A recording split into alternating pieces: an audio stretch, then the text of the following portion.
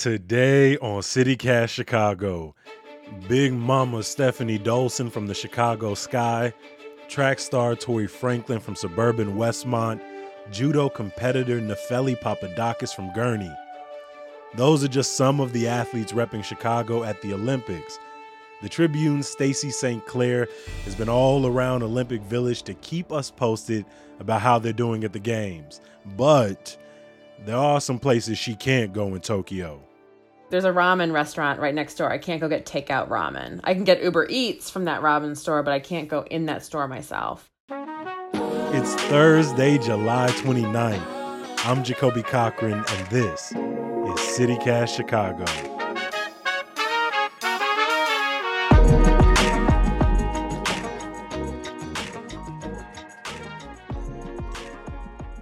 We're sitting down again with Stacey to catch up on how the Chicago area athletes are doing.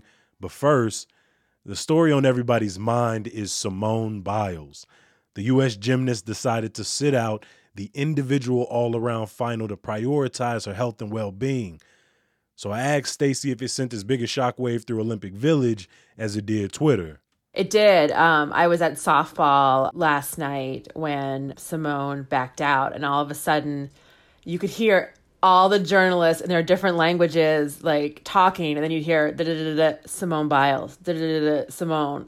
And not just with the American journalists. I mean, she's the face of the Tokyo Games. Just like Michael Phelps transcended country, Simone transcends country. And it's shocking, and I think it's sad, and I think it's just very, very telling of how stressful the past year has been.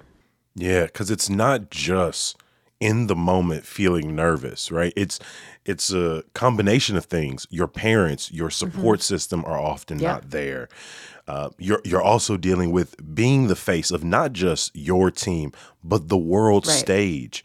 For me, it just seemed like such a brave choice, because who makes that choice during arguably one of the most impactful moments of their life? Right. I mean, I think if you, I've had the privilege of actually seeing her compete live, and you don't do the kind of things she does on a, few inches of wood on a balance beam or the vault that she does without having a certain amount of fearlessness about you. And the fact that she could be so broken right now that she can't, do what comes really second nature to her. And as a role model to have the courage to make that decision in front of the world, to then stand there and support your teammates, to come in front of the media and to give your answers with such conviction. That is an injury as well. It doesn't seem the same as an Achilles or an ACL. And for her to give some of her teammates then an opportunity like that, I thought spoke a lot about who she is as a role model. Yeah, I thought coming out and addressing it was one of the most important things she did for her teammates, because otherwise they were going to have to be the ones to answer. I thought that was very brave. But I think they just needed reassurance that they were going to be okay. And look, they did it without me, and they're Olympic silver medalists. Being able to put my feet in huge shoes at the end of the day is definitely a huge thing, because no matter what, we're a team, and we did this and we knew what we had to do. And that's why we have teammates, because if somebody's feeling down, you have to step up, and they did just that. So kudos to them. No, kudos to you. I saw a video a couple of days ago that really kind of blew me away. I don't know if you saw it, but it was at the end of the triathlon. And I mean, to watch people just like fall on the ground one after the next. Can you tell me a little bit about the Chicago area triathlete Kevin McDowell, who was competing in what looked like a brutal ass event? So Kevin McDowell is from Geneva, and he's 28 now, but when he was 18, he was diagnosed with lymphoma, cancer.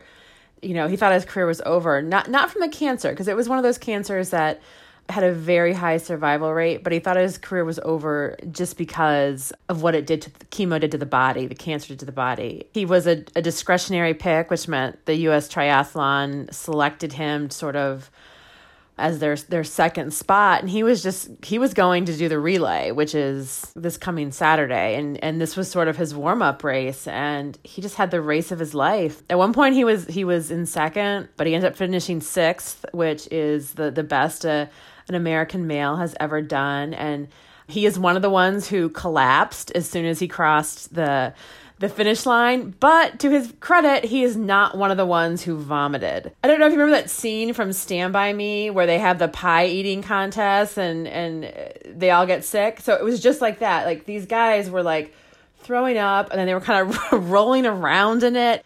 Sixth place in the triathlon for Kevin McDowell but gold medal for not throwing up at the end of the race.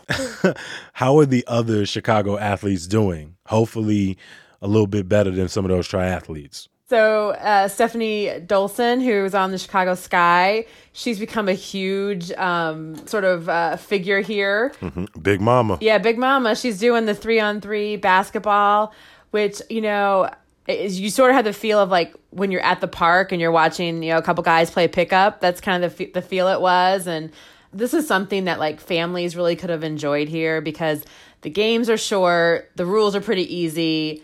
There's not a lot of fouls being called. There's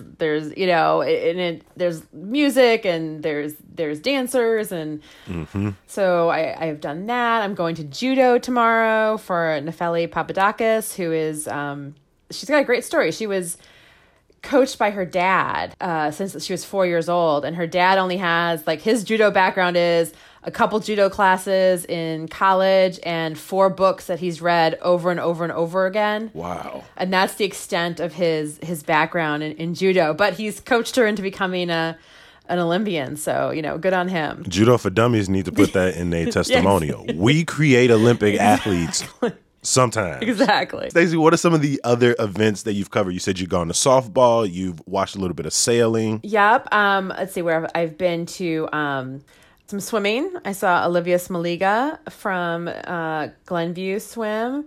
I've been to soccer. I went to the Mexico-France soccer game because I wanted to see what it was like in these empty stadiums. What was it like? Oh my gosh. So you know how you can picture any soccer stadium, right? With the singing and the chanting and everything. Mexico scored a goal and it was so quiet in the stadium. I could still hear the cicadas buzzing in the trees outside because there was nobody in the stands. So I think it's a little obvious that you being at these Olympic events means you're no longer in quarantine. So when did you officially get off lockdown and start reporting? I officially was let loose from my hotel on Thursday morning, last Thursday morning. So I still don't have a lot of freedom.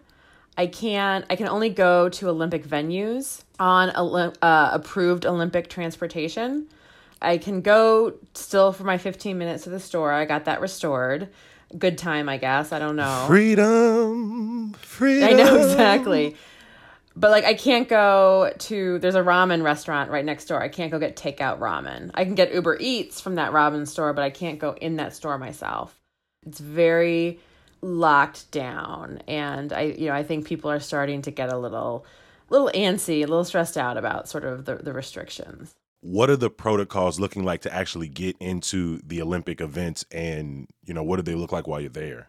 This is my 4th Olympics, and it's the first one I've covered where personal safety isn't really an issue. I don't find the security to go through in London and in Sochi. It was just so thorough and so many checkpoints and every zipper was unzipped. And that doesn't seem to be the case here, but they watch us sanitize our hands. We have a system that's logging in how often we turn in our tests, our spit tests.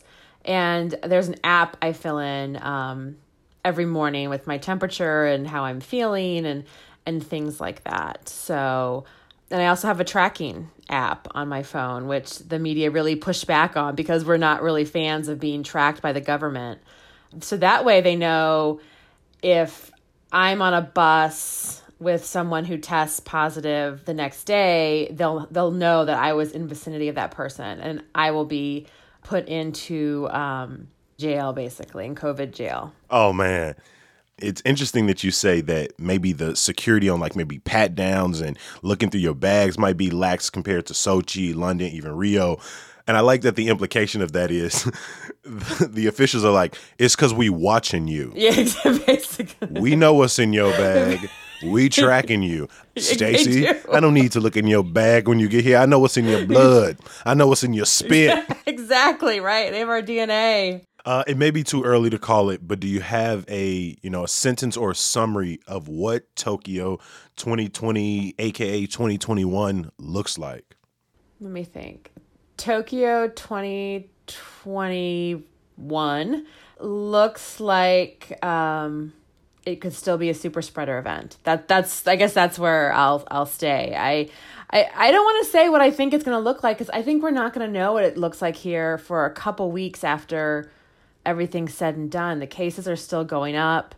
Maybe that was too negative, concentrating on the COVID thing. If that's what it is, that's what it is. Well, I mean, I think Simone could have a real legacy here, right? I think she could be the story of the games. I think when all is said and done, the lockdowns that we went through and the 15-minute rules will be largely, kind of funny stories we tell. But I just don't know what the lead of these games are. I mean, it might be, women like Simone and Naomi Osaka speaking up about mental health.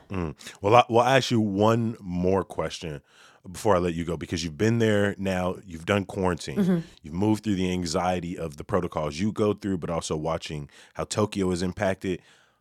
Ultimately, are you excited that you went to Tokyo this year?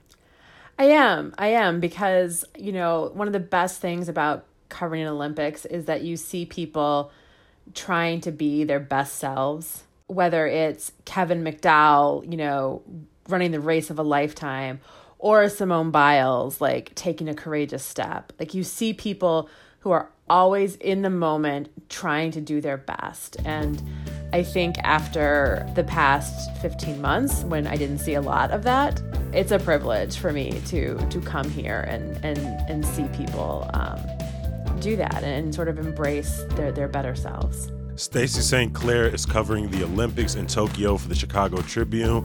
And from myself and CityCast Chicago, Stacey, let me tell you, you are doing your best. Aw, thank you. Thank you for joining us again. Anytime. Have a good night as we get our morning started.